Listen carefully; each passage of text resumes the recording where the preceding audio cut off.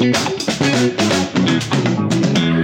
welcome back to another episode of the Foolproof Truth Bourbon Podcast. Mike and Jeff back at you for another episode, another great episode. Good morning. Mike, how you doing? Good afternoon. Yes. How you feeling today? A little sluggish, but I think I'm going to get through today. How about you? I think you were still stunned from me showing up on time. You know what? Perhaps that is it. On the dot. And I think we should do a show entirely on that. You showing up on time. Well, yeah, then, for sure. On that note, what do you got? What do we got lined up today? Because I see a bunch of glasses and I see a bunch of bottles that I really haven't seen before. Huh. So what we're going to start off with today is a quick review on the Blanton's, which everybody seems to be chasing. And then we're going to switch it up and do a review on the Canadian version of Blanton's, which is the Caribou Crossing. I did not know that there was a Canadian version of Blanton's. Well, they kind of, it's not official, hype? But what it is because Blanton's has a fancy horse and Caribou has the caribou fancy on the top. Moose. Yeah. So the deer up top. Yeah. That is that the only thing? Oh, it looks like the bottles are very similar. Very similar. Yeah, that similar neck to them. Yep. Similar, different types of shapes, obviously. But they're completely different bourbons. Personally speaking, I like the Caribou better. They're totally different whiskeys. Yes, they are. Oh, yes, they are. That now I see why you have the bottle of Macallan. Oh, we have a Macallan 12-year up on the board. We've got some Jameson, and we have some Old Pepper Rye.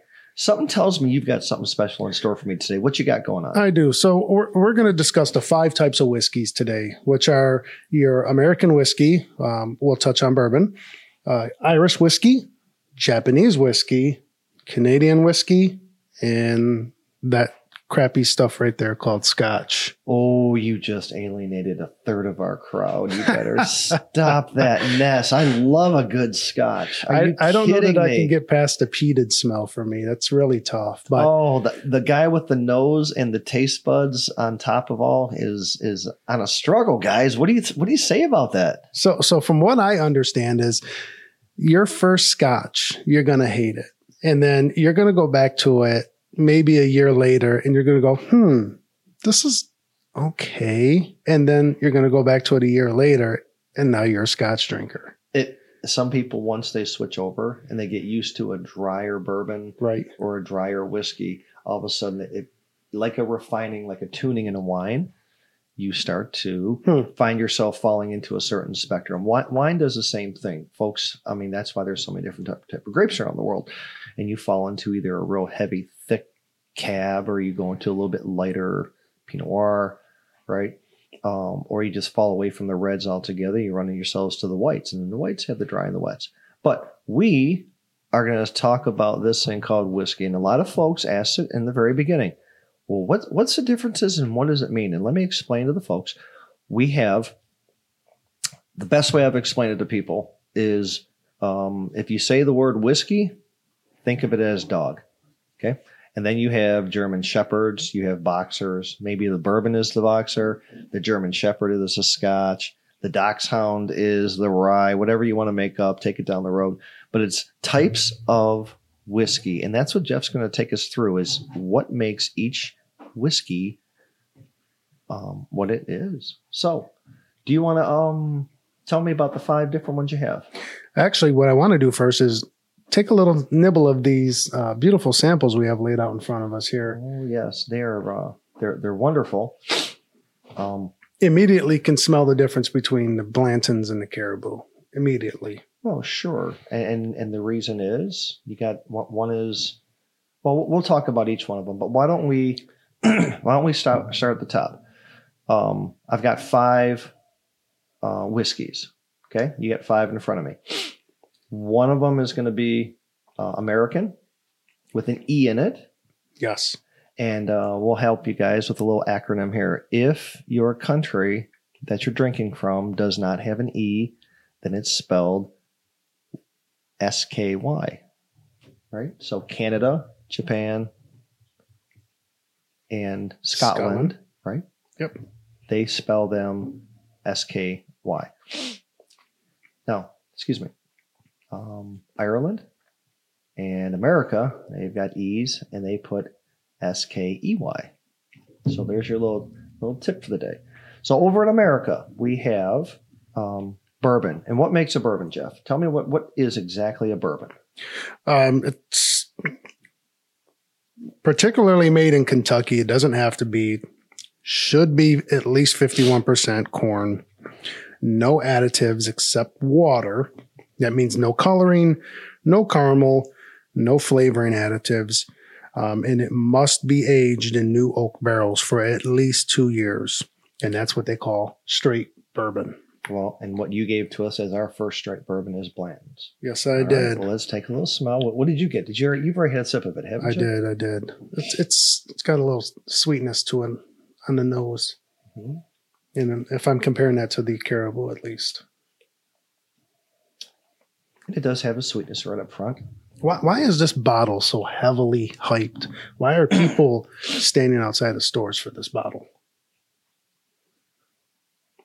Dramatic pause. Yeah, no kidding. Because I can't figure it out. I don't know. I just don't. I mean, they do it with Eagle Rare too. You know, people are posting pictures all over the website. And here's a PSA, guys. Found in the wild. Just stop. Stop chasing that shit. It's okay, but damn, you don't have to stand outside the store for a bottle of Eagle Rare. There are far better bottles for $30. And you love the Eagle Rare. I do. I do like it. I don't own a bottle, guys. I have drank from everyone else's when they say, oh, I got a great bourbon. You know, the folks are new to bourbon. Oh, I heard you like bourbon. Pour me an Eagle Rare. I hide the rolling of my eyes. I say, oh, this ought to be fun. This is great. And I drink it, and I'm not going to doubt. If this is the best bottle in this guy's eyes, and this is the best bottle on his shelf, and he's offered me the best bottle on his shelf, I'm a humble man. Yeah. And I say, this is the greatest stuff. Oh, you did a great job. This is really cool. Because you know what? When someone offers you at their bar and they reach all the way to the top, okay, that's a sign of respect. Mm-hmm. And you don't want to, I'm not going to belittle that. I'm not going to say, God, this is garbage. You should try this instead. No, because we got some pretty good etiquette going, right? However, when someone's coming over to my house, they kind of gauge them. I always ask them, what's your favorite bourbon on earth? What's your favorite? And if they come in and they tell me, Woodford, Basil Hayden, right? Stop. Well, then maybe I will pull out a Blanton's or an Eagle Rare because that is one step above what they're used to, and it's a real treat for them. Am I going to pull out my E.H. Taylor Barrel Proof? No. You wouldn't know, right? And if you've never had that, I highly suggest you find that. That's worth standing in line for. Yeah, it is. So Blanton's, what did you get on the nose and what did you get on the taste and what did you finish up? It's very sweet on the nose. And it's very sweet going down. Do I like it? Absolutely, I like it. It's something I would absolutely own more of. It's flat for me in the middle. And in the middle and then it has a little bit of a little stinger bite on the end. Which for me follows it right back into the $40, $50 bourbons like everything else. But what everyone likes is right up front. There is so much caramel. There's so much sweet little creme brulee up front. You get that wonderful, the nose of Blanton's probably just smacks people. It's saying, oh, I've never smelled something so creamy. Yeah, and that's probably why people chase it so much. But you hit the nail on the head. There's nothing there in the middle. It's flat. It is. It goes very flat. For me, it does. And then and it has just a little bit of there's no little buzz on the lips. Doesn't tell you that it's hanging around. Oh God, Jeff, what did I have the other day that just hung around forever in the back of? I'll get back to that. You and I had a bourbon that just hung around forever, and I just loved it because of it. I know we did the Old Granddad, and we really both loved that. I might have been off. Oh, I know what it was. You know what it was? When I went golfing, I went the Remus Repeal. Ooh. Me and my buddy out there in Jackson, he just did not know what it was, and I was at Remus 6, and it just hung around and hung around. It's like, yeah, I like you. It's very, that's very near and dear to my heart. And That is, and my palate. And that's a rye blend. So speaking of that, let's move on. I think we've touched on the Blantons. If I did a ranking of it, I'd put it right around a 7.5. I'd put it right in the middle. I would not chase this bourbon. 100% agree with you on that. If I can find it for $60 at the store, folks, you're never going to hear me saying I'm doing anything in the wild. Just stop that craziness. You're going to a liquor store and you found it at a liquor store who's selling liquor, by the way. But when I find a bourbon out there, okay, if I want to feel like a hunter, I'm in the wild, great, whatever you guys want to say. But Blanton's, I find it for $60, I'm buying it. I 100% agree. I'll buy it. And you know what? I'll give it to someone as a gift.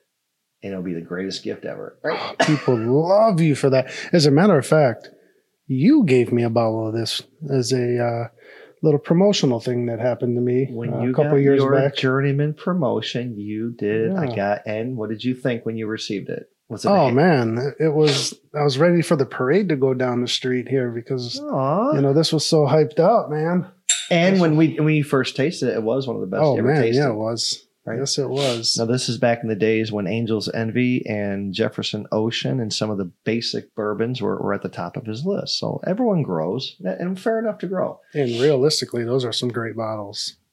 Today they are. They still are. Sure. They're still pretty good. All right, we're going to move on to what do you got next? Caribou Crossing. Spelled with SKY because it's from Canada. Yes. Okay, tell me a little bit about Canadian whiskey. What do we know about Canadian whiskey? Wow, you caught me off guard. You really caught me off guard on that. I was not prepared to tell you about Canadian whiskey at this current moment, but I will. Canadian whiskey, most relaxed rules of the major whiskey nations. Each distillery can follow its own production process and methods. So it's a little bit more regulated in the United States, and it is not in Canada. Mm-hmm. It must be mashed, distilled, and aged in Canada. It must be aged in small wood for not less than 3 years. Mm-hmm. They follow exactly what Scotland and Ireland do. Both of those and Japan. They all have a 3-year minimum. All of them do. The only one who doesn't really is the United States, which is only 2-year. But right. So in Canada, you can add flavoring and coloring to the whiskey. Okay, which to me, I don't know if I like that. Well, let's find out. Yeah. It must possess aroma, taste, and character generally attributed to Canadian whiskey, and that is pretty vague. But that's what their FDA standards say. What's the proof on the Caribou? The proof on Mr. Caribou, it looks like it is a 90. Is that 80 or 90 proof? It's kind of hard for me to tell. Yeah, you're going to ask me with my glasses. Let's just go with it's under 100. There's no way I could. Yeah, it looks like it's a 90 proof to me. Folks on Facebook, as you guys follow us, if you guys send out, go ahead and post to the crowd. Your first guy to give us a correction statement on Caribou Crossing. Tell us what the proof is. I can taste that is definitely under. I don't think it's 90 proof, but maybe we'll have Jessica come down and give us a hello. So what I taste with here I go with the Canadian. It's a blend. Now Caribou Crossing is a blend. Okay, just like almost all of the whiskeys that come out of Canada are, which I never understood why they didn't have something sustained and maybe follow, give themselves some little bit richer history, because what they do up there, maybe their growing season's shorter, so it's not as big of an industry. But I get myself a nice little middle of the road taste, flavor. I also taste water. It is. You can definitely tell it's on the lower proof. It would be for someone drinking on a brand new basis if you're really young into it and you're excited. And there's folks out there that just can't. I'm telling you, I've got my best buddy who's on the water fishing right now. Can't stand anything over 90 proof. Just it's not his game. So if you're in the low proof range and you enjoy your low proofs and you want something, or if you have to add a lot of water or ice, this is your baby. because this right here, right off the bat, is nice, smooth from the beginning to the end. It doesn't have any peaks, doesn't have any valleys. It just stays. The finish, in my opinion, I don't have any. There's no finish. It's dulled down because of the water. But I personally, I'm a high proof guy. You give me 115 and above, and I'm a happy little camper. This one here, I can spin it around. The viscosity is average to below average. And when I drink it, I get nothing but nice. I get a little more nice. And on the end, I get nice. People would call this smooth. Right? They would say it's smoother than Blanton's by a mile, and that's why they love it so much. Yeah, and it is one of my favorites, but like you, I am a high proof bourbon connoisseur, I'll say. I don't like a lower proof bourbon. It just doesn't do anything for me. I want to taste the flavors. Oh. I don't want to have to search for them like a POW. I want them to be right there ready to go. I'm dying laughing because this reminds me, oh my God, when I was young kids and used to sneak your dad's Seagrams. Oh, geez. Or his whiskey. Seagrams? No, that's a Canadian whiskey. But then I would add water to fill it back up. Yeah, and it's funny you say that because in Canada, what they do is they create two different two different bases. You have your alcohol, and then you have your flavoring, and then they blend them two together. Okay. So to me, it just doesn't work. Oh, it doesn't work. Well, I'll tell you what. We stayed over on the west side of the pond, and eventually we've got to come over and cross over to the east side to the malt land, right? Where malt is the thing. So where we left with America. We were leaving America. Goodbye. Corn, 51% corn. Canada is also corn-based. No. Excuse me? No, I believe Canada is mostly rye-based. I think when I read up on it, they also have wheats. They have a lot. They use all of them. Okay? So we can circle back, or if you guys come on Facebook, or if you guys come on and leave us in the comments. Tell us a little bit more about the Canadian rye. Remember, guys, we always told you, and we haven't stopped. We don't portray ourselves as experts. Okay, not at all. Right now we're just singing along, talking about topics that we think you'd enjoy, and maybe you can learn with us. We learn a little bit, and we sure do like to drink them. But now we're going to go across here to Europe. We're going to move into Scotch. This is something you can handle because I, by far, am not a Scotch guy. Scotland? Yes. No. Scotland. So you do have several different types. You've got a single malt. You've got a blended malt. You have blended, and then you have single grain. And that all is whiskey with air quotes. Well, these are charred, and you don't have to have new charred barrels. They can reuse your barrels. Yes. 3-year minimum. And Scotch, to be considered a single malt, what that really means is you came and you went in one single distillate. So correct me if I'm wrong, but they use barley as their main grain. Always. Correct. And they have different regions across their country. Bless their heart. I believe it's 4 main distilleries or areas.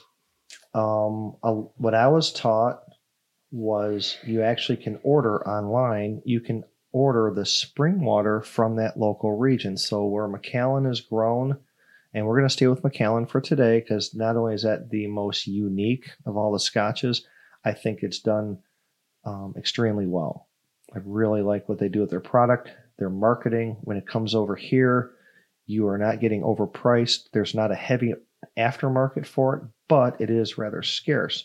When I put all the different scotches together, a couple that I like, I'm sure you guys are going to hit me because I'm not going to say your favorite scotch, but Glengoyne, Glenmorangie, what else? Laphroaig.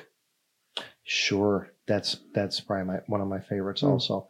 But those all have I think they're coming from one side of the region. Macallan is a little bit different. So today we have a 12-year sherry cask Macallan. The reason I brought that over today, Jeff, is because it has won whenever we've done our Scotch blinds. it beat 15, 18-year-old scotches. It just did. It is so hard for me to get past that peated smell. It's okay. It is just overwhelming to me. Oh, wow. And of course, when I was young in my age, this is the first thing that I threw up to. Yeah, I don't see how that's not possible. And you know what? Dad got his watered down also. he got watered down scotch, and he didn't. Who knows? But whenever anyone came over, they always had mild scotches and mild whiskeys. I don't know why. So right up front, you got that peaty smell. Yeah. Right. Yeah, and that's hard to get past for me, but the flavor is pretty decent. It's just kind of plug your nose. No. To me, no. This is hold your breath and swallow. Beautiful. This is soft on the front.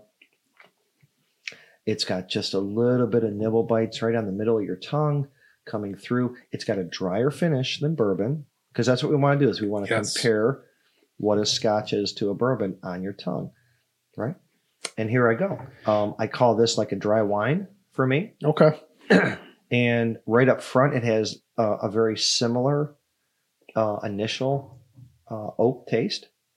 I catch the oak, you catch the peat, you definitely catch the malt. All right, that for me, this is what attracts people to scotch and away from bourbon. They don't like the sweetness. They want something a little drier. They want something a little bit more earthy. And this is why they come over to scotches.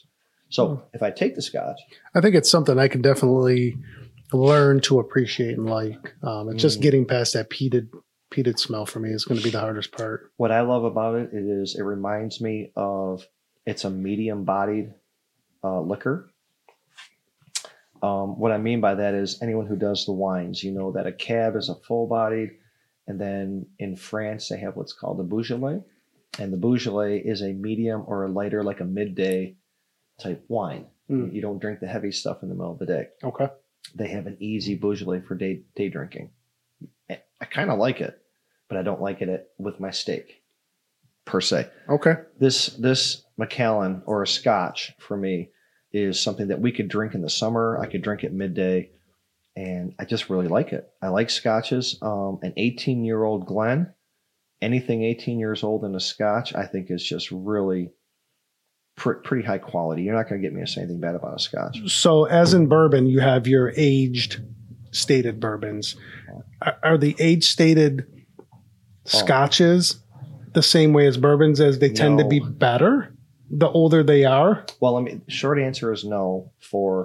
We know that with bourbons, 8 to 12 years is your baby. Yes, That's sir. your best year. It seems that once you get past 15 years, you start to grow and taste far more oak. Mm-hmm.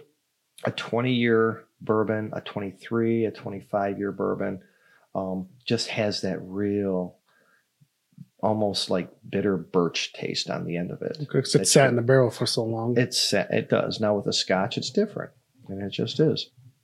For whatever reason, it just grows finer and finer and thicker and heavier, and that character folds in. So if you get yourself a bottle of 18-year or a 20-year bottle or 24-year, you're going to pay through the nose because they're just holding on to that, But it's worth it.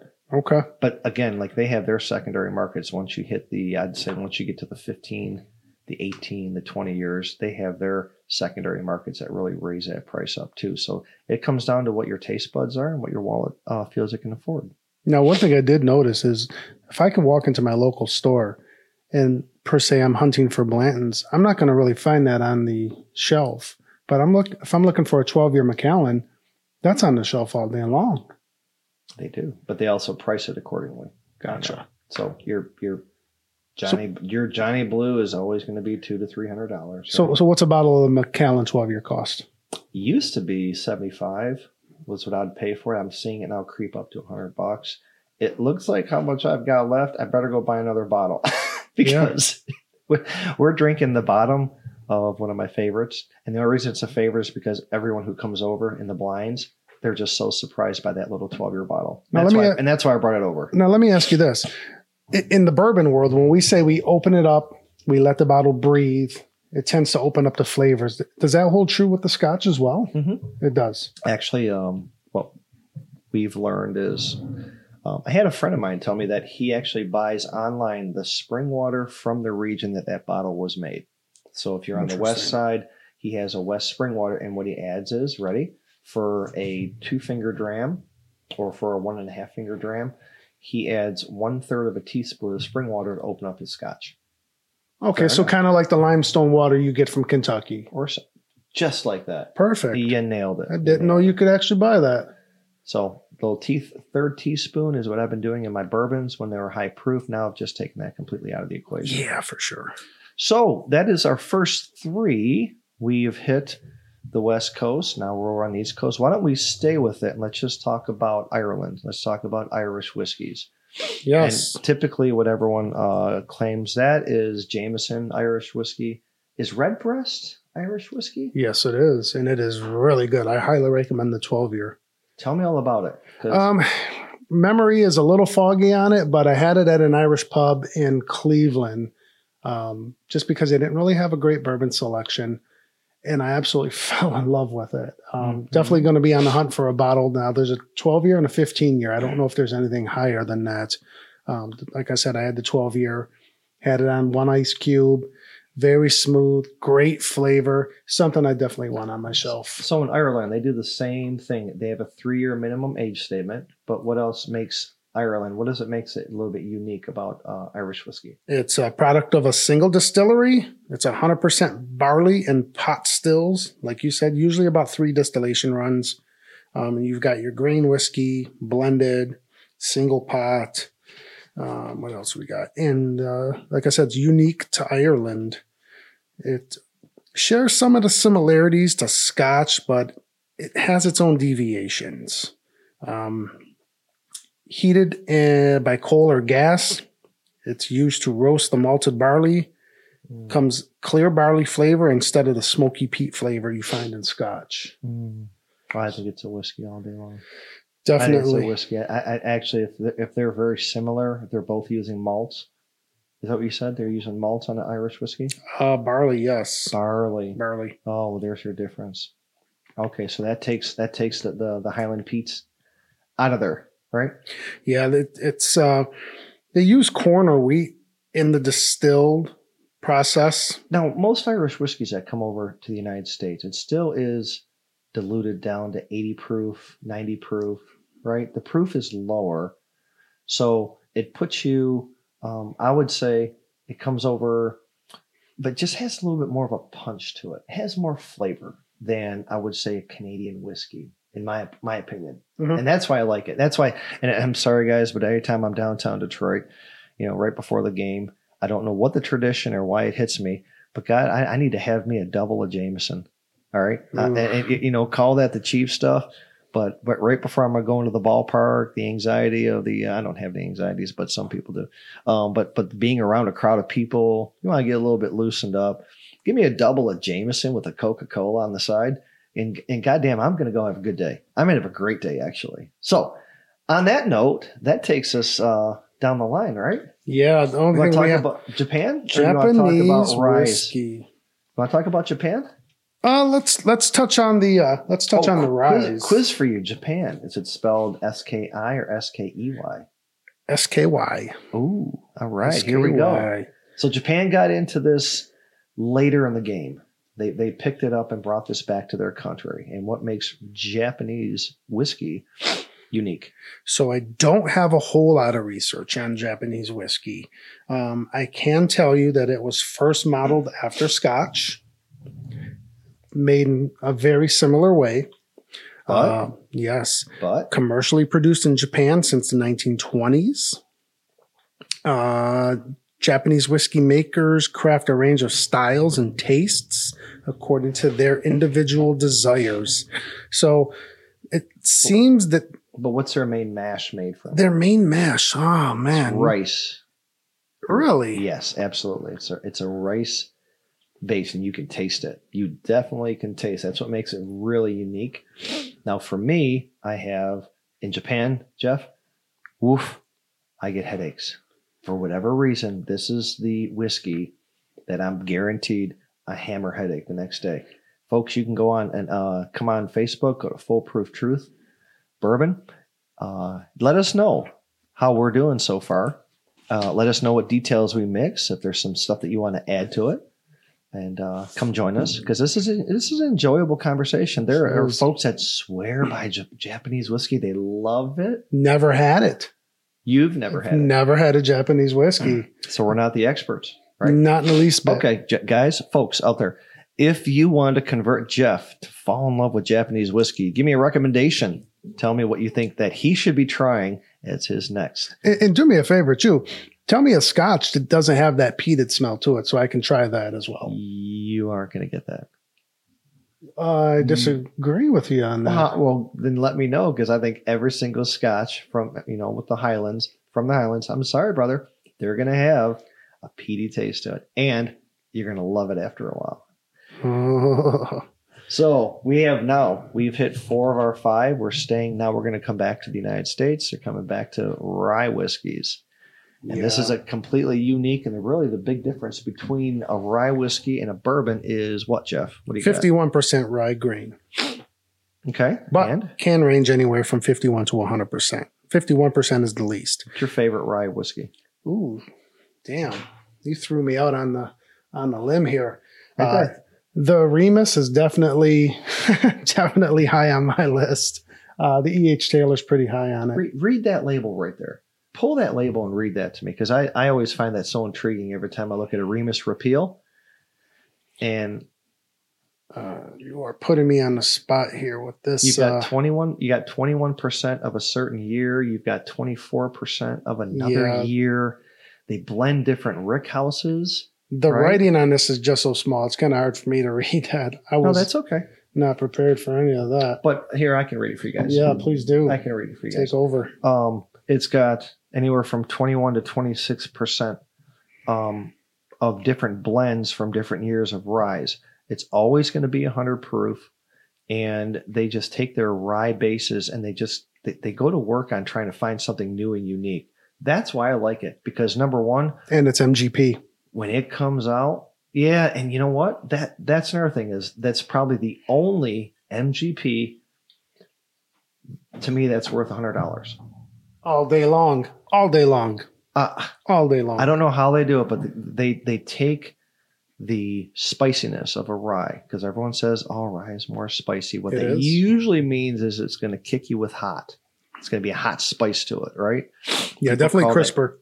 Yeah, spicier, crispier, less sweet, right? That's what a rye does to you right up front. But for me, and this is a note to self, note to the team out there, when I find myself in the 115 to the 128 proof rye, the sweetness now becomes the powerhouse over the spice, and to me, it smooths it out. It's one of these whiskeys where the less water, the better for my palate. What do you think? I'm 100% with you on that. And that's where I was going to go next. I was going to ask you, out of the samples we've tried today, out of the 5 different types of whiskeys. Oh, what was our, tell the crowd, what was our, you told them it was Old Pepper Rye? It's the Old Pepper Rye. That's what we're sampling right now. We did do the Blantons, the Caribou Crossing. We tapped the Macallan 12 year. Now we're doing the Old Pepper Rye. Very good bottle for $40. I highly recommend you put one on your shelf. It's got a very nice, crisp, smooth flavor to it. Nice up front. There's a sweetness. Yeah, very sweet. But boy, does it get a little bit bitey in the middle. I like it, though. I like that little bit of a burn. That little bit of a burn for you, huh? For me, I get... I caught cinnamon, and I did catch a little bit of heat, but then you sit afterwards. It's that lingering taste afterwards that I love about a rye. For whatever reason, a rye holds the back of my palate. In between sips, you come back, maybe touch water, but then you can taste it again, and it's soft. Now, you mentioned cinnamon. I actually got some spearmint on it. Did you? I'm not good enough for like that Wrigley's double mint gum. I got a little bit of that on there. You did. Yes. Okay. You guys going to see that? No, that's probably one of my favorites is a rye. So of the 5 whiskey nations, what is your favorite? Bourbon. Bourbon, American whiskey, folks. There you have it. And we'd be interested to know what your favorite is and why. Check us out on Facebook at the Foolproof Truth Bourbon Podcast. Drop us opinions on there. See what you think. Well, if I put a ranking on this, obviously it goes based on experience and love. So, I mean, obviously bourbon and rye are right up there tied. Different times of day, different times of the year. Right behind it, and I mean directly behind it, depending on the mood, give me a scotch. I'll take a scotch all day. Follow that right behind you with an Irish whiskey. Love them. And then probably tailing up it would be a Canadian blend when I'm hanging out with a large group of folks. And it's only because of the headache factor that I put Japanese whiskey as last. It just my personal taste. So that's my rankings. How about you, Jeff? What do you rank it? I'm definitely going with American whiskey first, the bourbon for sure. I would probably go with an Irish whiskey next, just because of my experience with the Redbreast. I could tell you, I believe Scotch right now is going to be the last for me. I would probably put Japanese whiskey fourth and then Canadian third. That sounds like a great... I mean, that smells like you've done your homework on it and at least you've taken a shot. I think all folks out there, I think you guys should try all your different bourbons and try all your different whiskeys out there. Go around the world. Don't be afraid to do it. When we come back from this break, we're going to pick up on their next topic, which is going to be guns and gun ownership. It'll be very interesting. I don't want to lose your attention. So please stay tuned and we'll see you on the backside.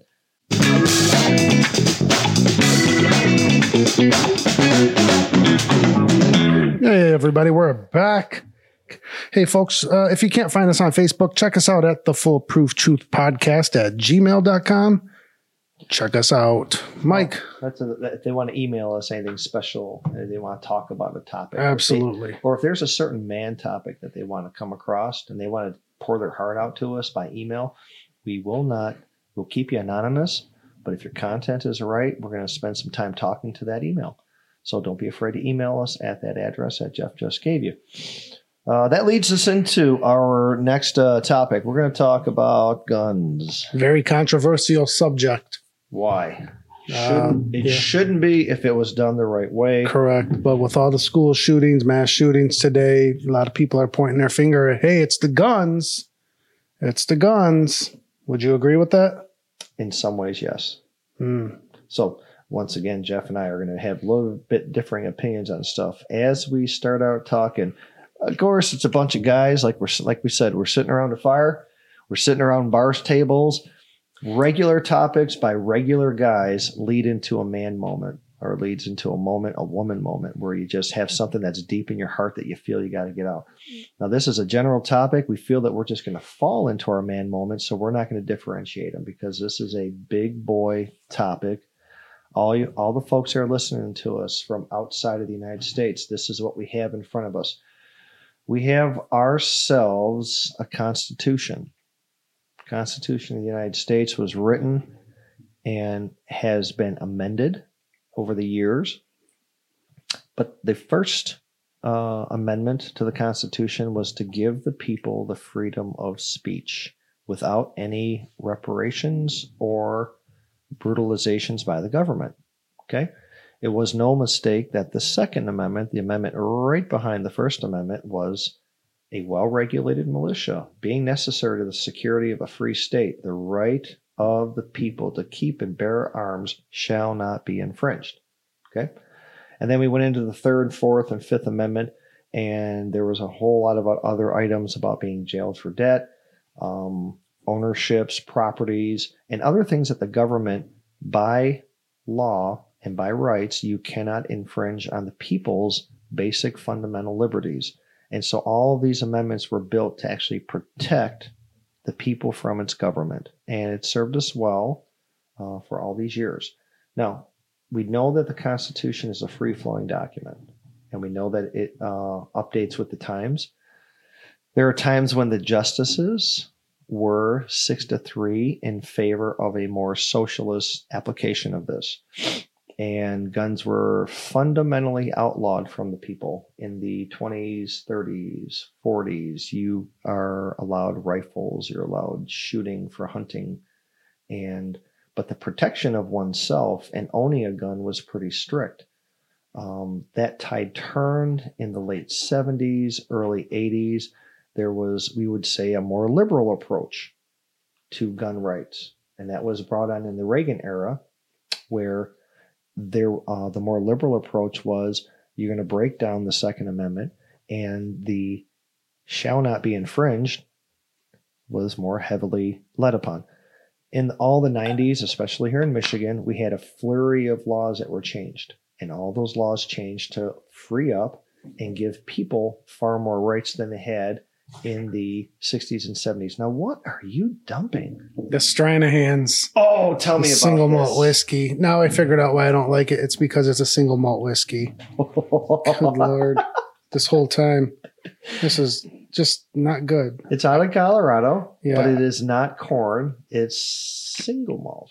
I don't know if any of their other products are good, but to me, this wasted my money on this one. Well, now you know why. So that, guys, you just got your foolproof truth bourbon opinion from Mr. Jeff on a certain type of bourbon. Me, myself, as we talk about this topic, you guys are going to find out. Mike has got some bangers sitting in front of him. I got bangers in front of me, but I think it's worthy because I'm a veteran.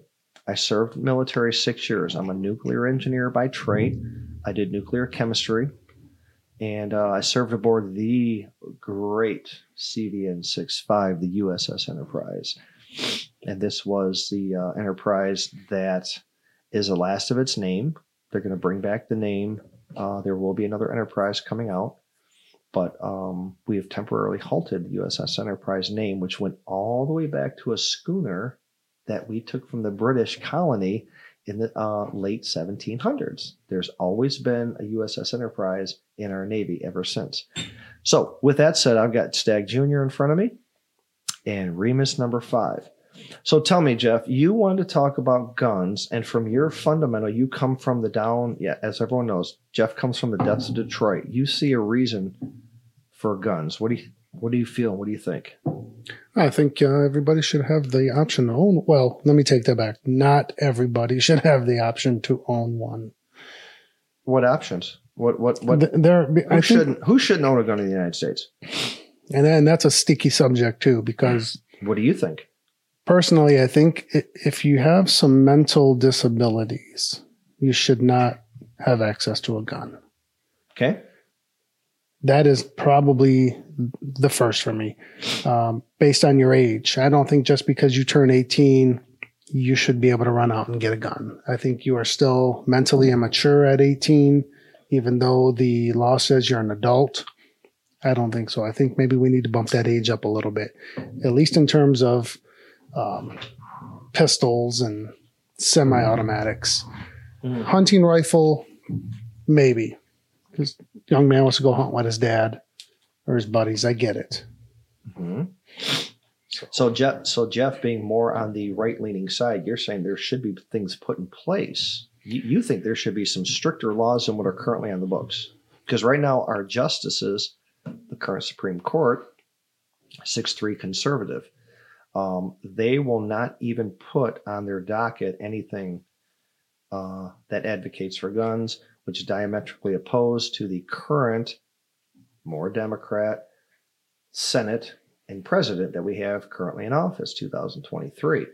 To me, there's politicalization going on, but they're not even going to talk about it this year. They're going to talk about other items. Well, right? I mean, so the law says that you can't drink alcohol until you're 21, but at 18, you can buy a gun? It just doesn't make sense to me. The Second Amendment doesn't have an age statement. Yeah, there should be regulations on that. What regulations do you think? Well, I mean, at least 21 years of age. You know, You should have some formal training on that gun too, and the responsibilities of it. Well, now what he just said, if I were sitting as one of those 9 justices, I would sort of side with, because it says the very first sentence, there's no periods in the Second Amendment. And folks just can't take the word the and free and suddenly say that's what it's supposed to be for me because it suits their needs. Okay.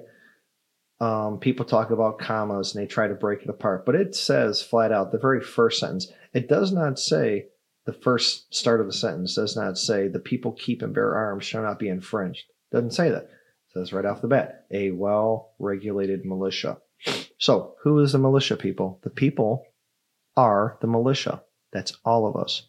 Okay. It's designed so that people regularly train, maintain their arms to form a protection against the U.S. government. Okay, obviously, when the United States, in my mind, illegally established a National Guard whose purpose is to protect the civilians, i.e. control the civilians, i.e. manage the civilians, they're basically saying that's my war machine, the government, to keep the people in line. I'm not really happy with that. But the good news is I have the Second Amendment that the federal government can't touch that says I should be able to own any weapon that the National Guard has. Because I, as a people, should be able to overthrow that National Guard. I should have as much power or more than them. And the government should not be able to limit that I have a rocket launcher or a grenade. Hey, wait a minute. Let's walk our way through this. Now, is that reasonable? Okay. To have grenades and rocket launchers? I'm not an extremist, guys. So all you guys who are clicking away at your typewriters, stop. Hold up. That's not what I'm advocating. I'm saying in the spirit of the Second Amendment, we should have at least as much rights to defend ourselves as the government has to control us. Right? Okay. So are you for a rocket launcher? No. Fuck no. I don't want people walking around with rocket launchers on their back. Jesus. Oh my, could you imagine? I mean, we blah, blah, blah, blah, blah, blah. I just could not imagine. Oh, for the greater good of God. No. So, all right, guys, I have a Stag Junior sitting in my hand as I'm talking about this. Let me tell you a little bit about my background. Actually, no, I want to hear from you a little bit about your background with gun and gun ownership from Detroit and your kids and family, how you raised a household with guns in it. Did you have guns in your house? And if you did, how did you manage that? Growing up, I never had a gun in the house. We grew up in Detroit, had several break-ins. We had every opportunity and every need to have a gun in the house. My dad, coming from a background as a Vietnam veteran, he certainly knew how to handle his way around many types of weapons. Just did not have them. In the environment that I grew up in, that's the exact environment we grew up in. We should have had them. You should have had them. Absolutely should have had them. That was a perfect scenario to have of weapons. But in the early, did not in the 80s, remember, gun ownership was very hard to come across. Right. Okay. Right. Now it's quite a bit easier. And in Michigan, they have the Castle laws. Castle laws have been reestablished and defined in Michigan, which means if you're in your own house back in the 80s, let's just say this, someone come in your house in the 80s and 70s, someone come in your house and they have a baseball bat in their hand, you have a gun in your hand. According to the law, if there was no family member in your house and you had a reasonable exit, you had to try to exit before you killed the person that came in your house. Correct. Because property and stuff can be due, but life is not to be unforgiven.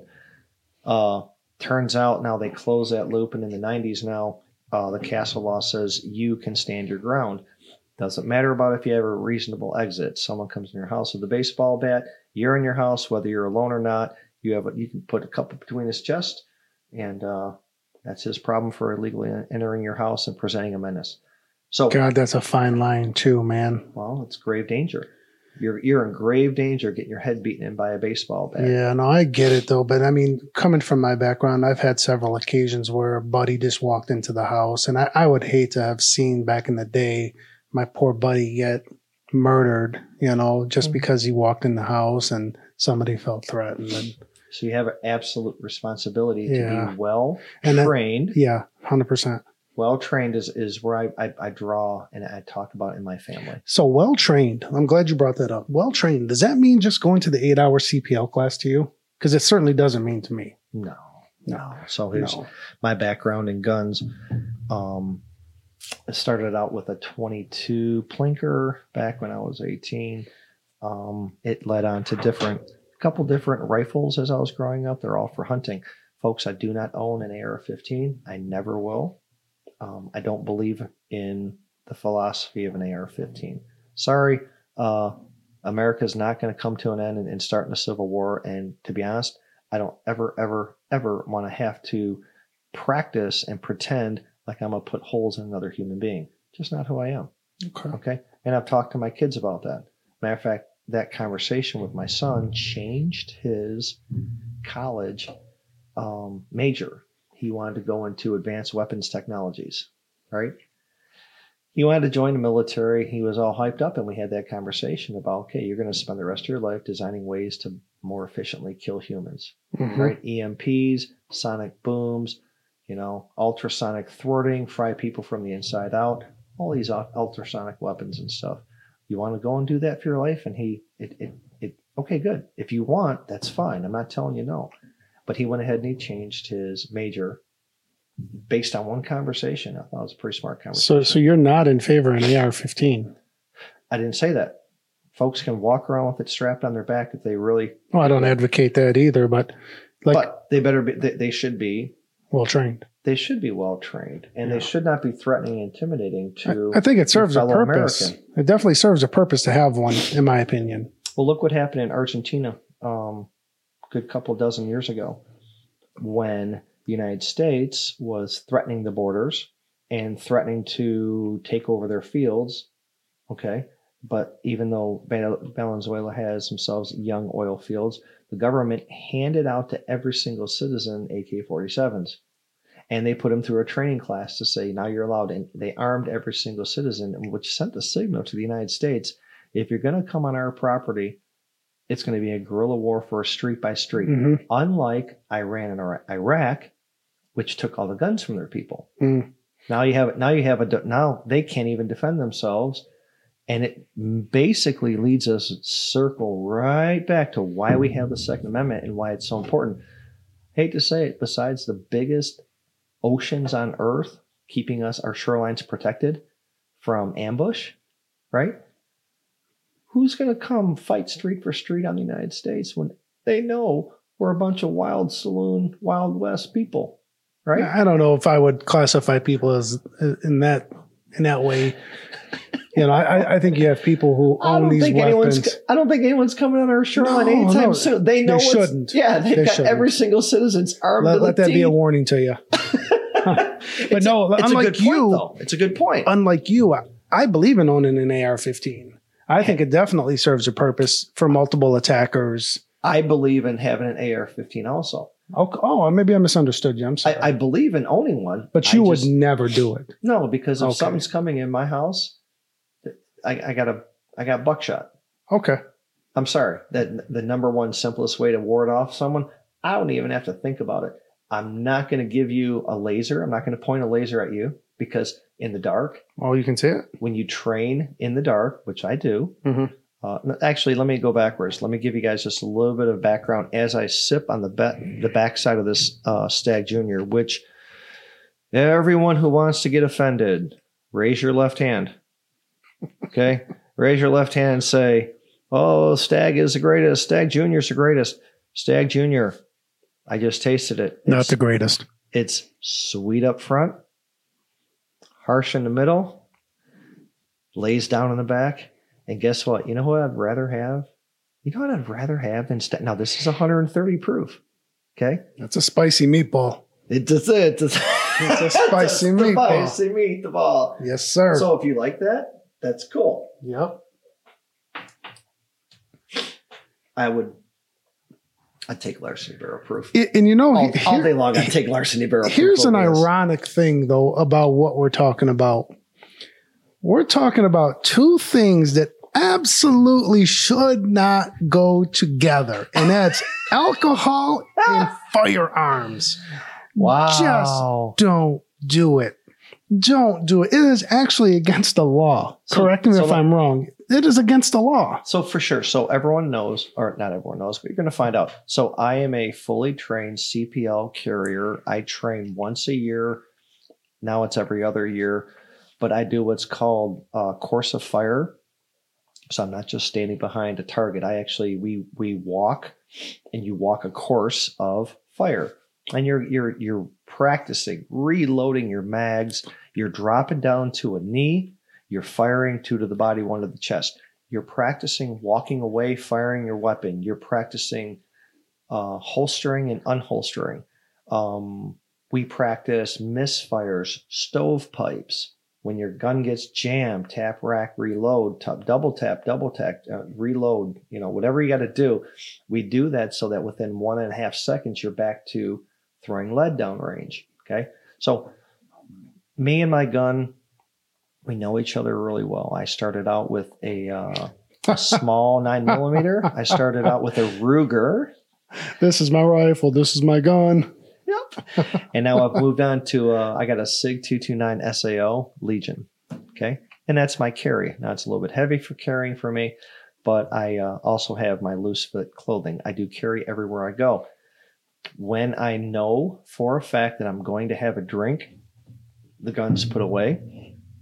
The gun is not sitting in a car. It's not sitting in a thing. The gun's put away. I do not and will not allow myself the worst case scenario of drinking and then having the ability to defend myself with a gun. Okay. Because you will spend 15 to 20 years in jail, regardless of the outcome.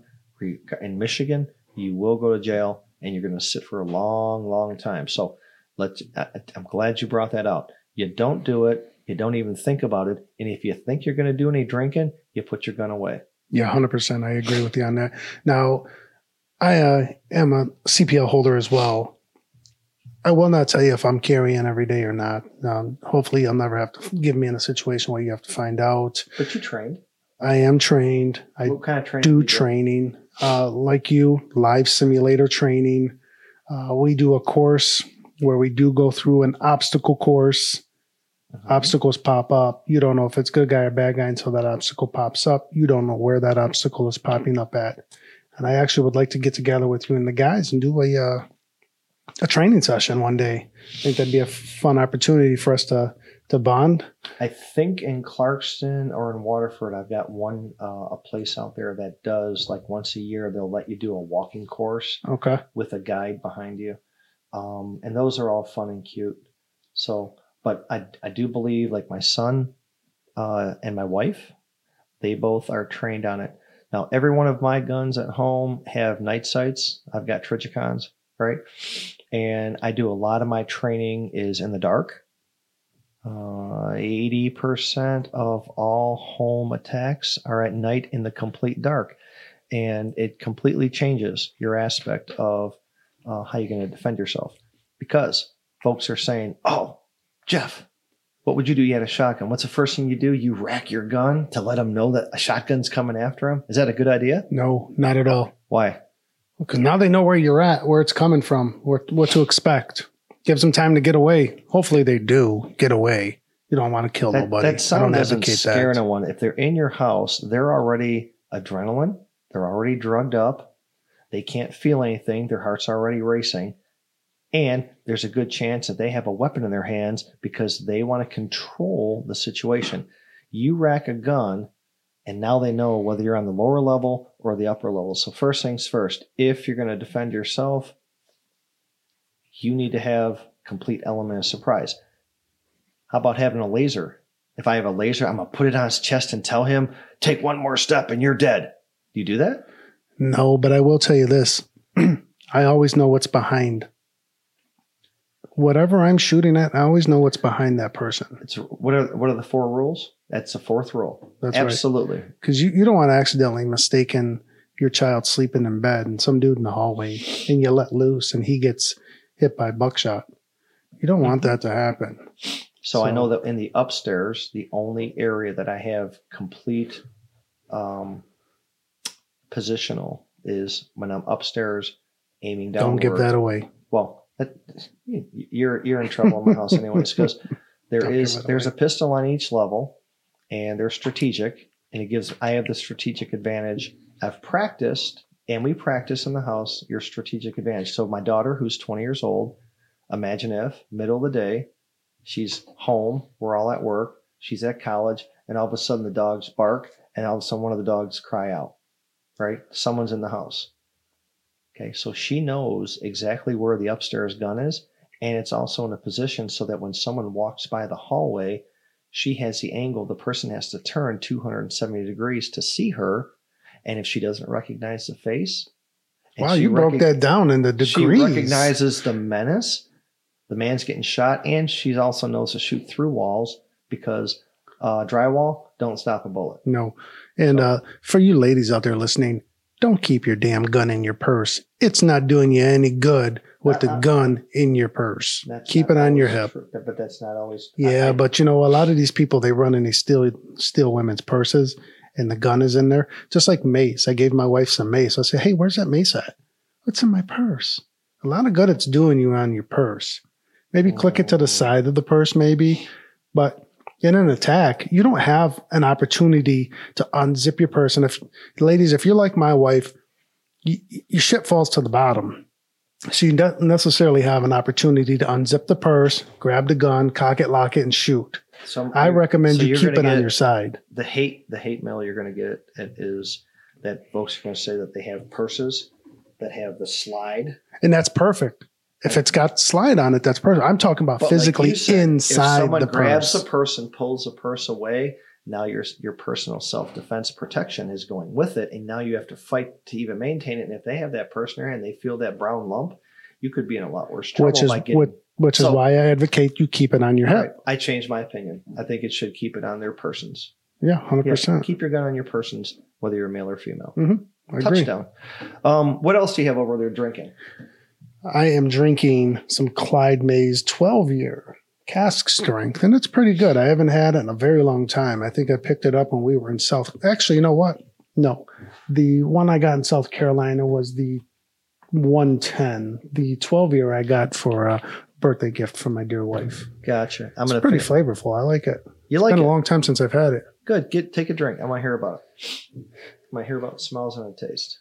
Well, it's almost gone. It's definitely got a spicy, bold taste to it. Bold. I would say coming out of Alabama, I'd say all the Clyde Mays is bold. Would you agree? It's pretty bold. I would. It's very drinkable. What's the smoothest of the Clyde Mays? Oh, damn. It's been a while since I visited them, so I'd have to visit them one night on the patio this summer and come back with that opinion. This is pretty good. Yeah, this is pretty good, though. I am actually enjoying this. It's been a long time since I've had it. Nice. I would, you can pull out whatever sound button we need, but this Stag Junior, if I just told you guys that I can have Old Granddad, if I could have Wild Turkey Rare Breed, which those are all lower proofs, but in the higher proofs, right now, Larceny Barrel Proof, I would rather have that than Stag Junior, brother. I'm gonna save myself about a good $200-300, and I'm gonna go to a lower thing than the Stag Junior. Now you can't say the same thing about George T. Stag. No, but it's nice to have that on the shelf. It's nice to have a bottle, that sure. Everyone can see that you're cool. That's the whole reason you're doing it, because you're cool. It's the foolproof truth right there. That's right. Is you don't have to have Stag Junior. There's a lot different, better bourbons out there at a much lower price. So PSA, if you have a bottle of George T. Stag on your shelf, you are cool. Oh, shit. I'm going to move over to, we talked about it earlier. We talked about the Remus repeal. Oh, yeah. And we were talking about this, right? It just got me to thinking, man, I got to have another taste of that. So this one here is, I think you got Remus Repeal 5. And they got 2005, 2006, 2008 blends of 21% rye, 36% rye. And it's got different percentages of those year bourbons. So they're really working hard down in Lawrenceburg, coming out of Indiana, giving themselves something new and unique. And I got to be honest. Very good. When I take a taste of it, oh, yeah. God, that's so soft up front. It's soft. It's caramel. This is a bottle I think that my co-host would take on a date to say it politically correct. Oh my God. Absolutely loves this bottle. He's making sweet without being maple. Beautiful faces at it. Secondary taste falls back. It's just got, oh my God. It's got so much character to it, and it's thicker than it drinks thicker than 100 proof. I'm not going to lie to you. I probably could put this as a 107. Definitely something I want to put more on the shelf. Well, I think every time they come out with it, they're doing a good job. So, sure. and so you guys are going to see is we don't bash every single thing out there. There's really some good stuff out there to hunt, and there's some stuff not to hunt. So Jeff, in wrapping up the gun situation, we're neither one of us have talked about, and on purpose, we've never said gun control. Why do you think that is? Good question. I'm going to let you answer that.